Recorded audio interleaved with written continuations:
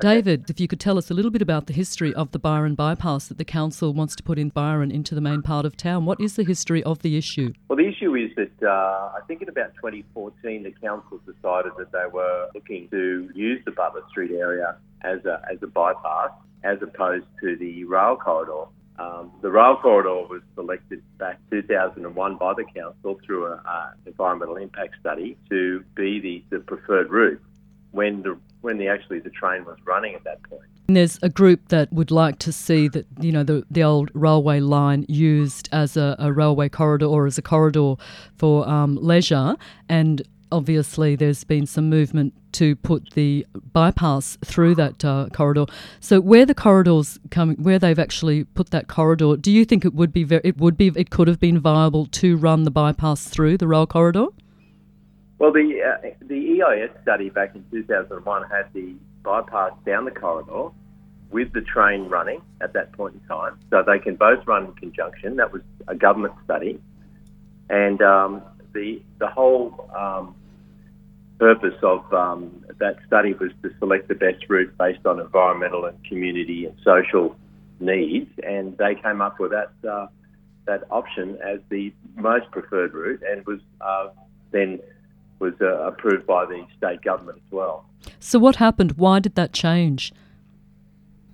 Well, that's a point of conjecture. We're not really sure. We think it's to do with the rail trail. They put a lot of pressure on the council and the councillors to use the rail corridor. Then was defunct at that point. The train had stopped, and they wanted to use the rail corridor solely for the rail trail. And as the bypass stands now, it will go through a section of wetlands in West Byron. Is that correct? How much do you know much about the area, the wetlands area? You could speak to us about. Okay, no, it doesn't actually go through West Byron. It goes through Butler Street, goes down past the police station, along past the Butler Street Reserve, down Butler Street, and then crosses into a protected wetland that runs between the end of the street and right round to Mitre 10, that road that comes out at Mitre 10 there. And you say protected wetlands. Do you know much about is it threatened species? Is it a state protected wetlands? It's a SEP 14 protected wetland. It's a habitat for koalas, kangaroos. We've been in there, and there's wallabies running around. It's never been invaded by people because it's been so protected by the swamps that surround it. That it's a beautiful space of natural wonder right in the middle of town. So the bypass will run right through that. It'll obviously make way for the road, and then on that side. So how much length of the bypass is actually going through the wetlands? It's about 700 metres, I think, that goes right through, or to a kilometre that goes right through the wetlands. But what it does, it cuts the wetlands in two, so everything that's on the town side of wetland is going to be entrapped on that space there. That whole wetland area on the other side of the bypass will die off. So what they're really doing is they're taking 1.7 hectares of wetland out, but the rest of the wetland that's on the other side is just going to turn into a dead area because the animals won't be able to cross the road. There's no crossing for them.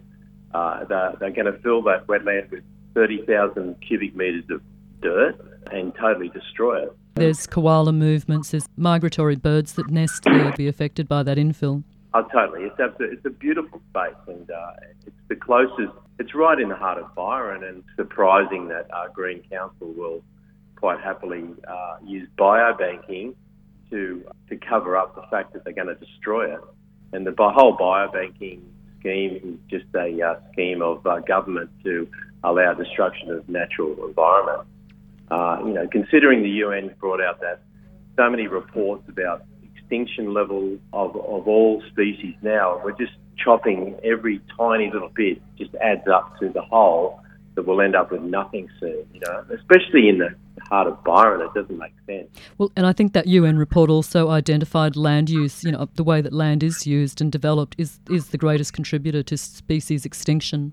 Well, that's right. And, the animals like to be near people because of food and supply of water, and especially in drought conditions. And they migrate into that area close into town there. There's always snakes, and there's just so many animals in there. It's just every time we find an animal in our yard, we pop it into the wetland there and let it go. So it's just alive in there.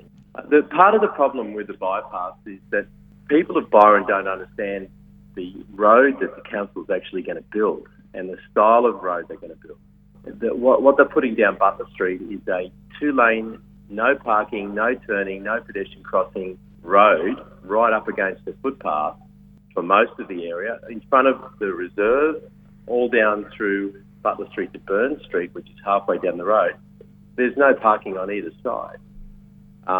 This is a parking zone for a lot of people in town that come and park in Butler Street and go into the centre of town, so the cars aren't actually travelling into town.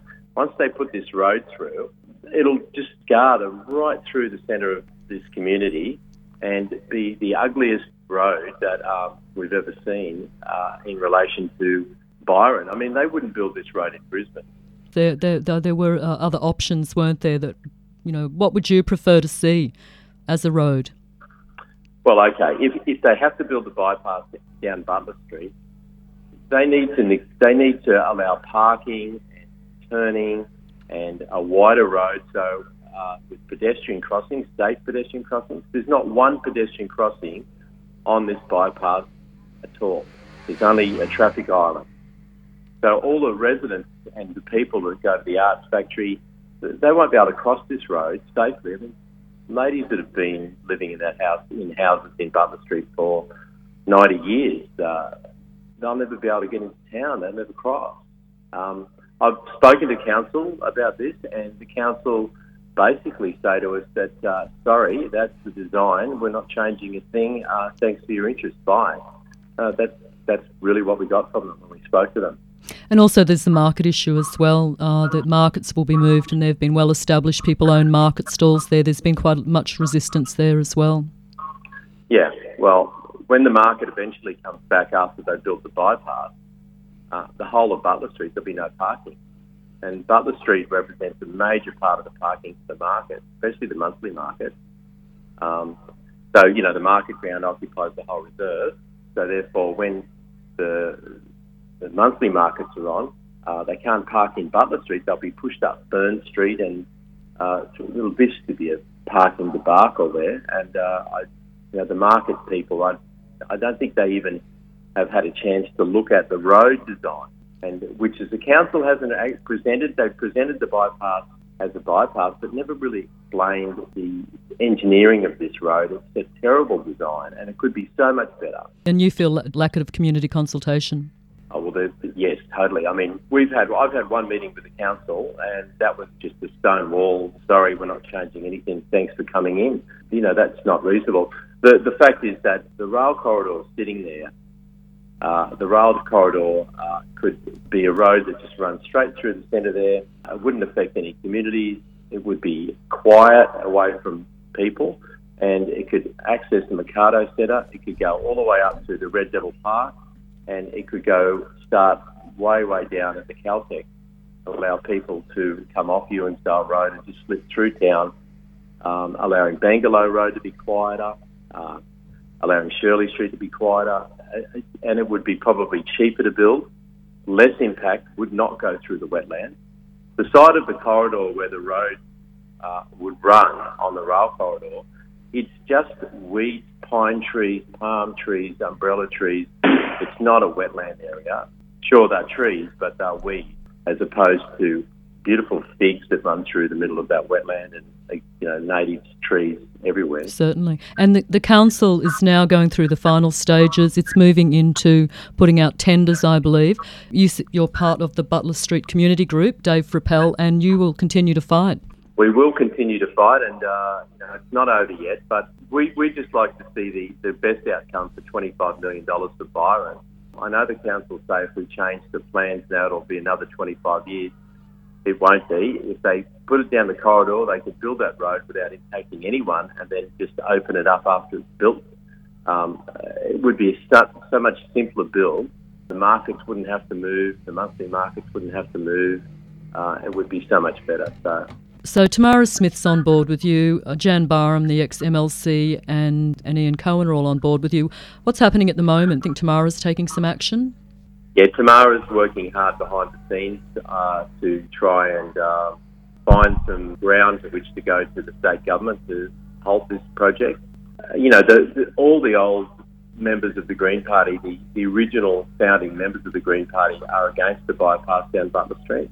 And I would imagine that the Green Party's got a lot of conflict inside it for the fact that the council's supporting it, but the party doesn't.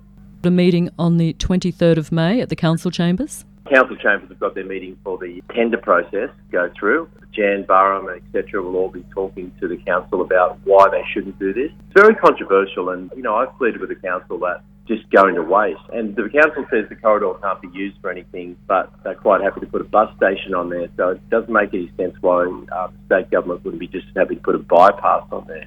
David, thank you so much for speaking to Eco Futures today.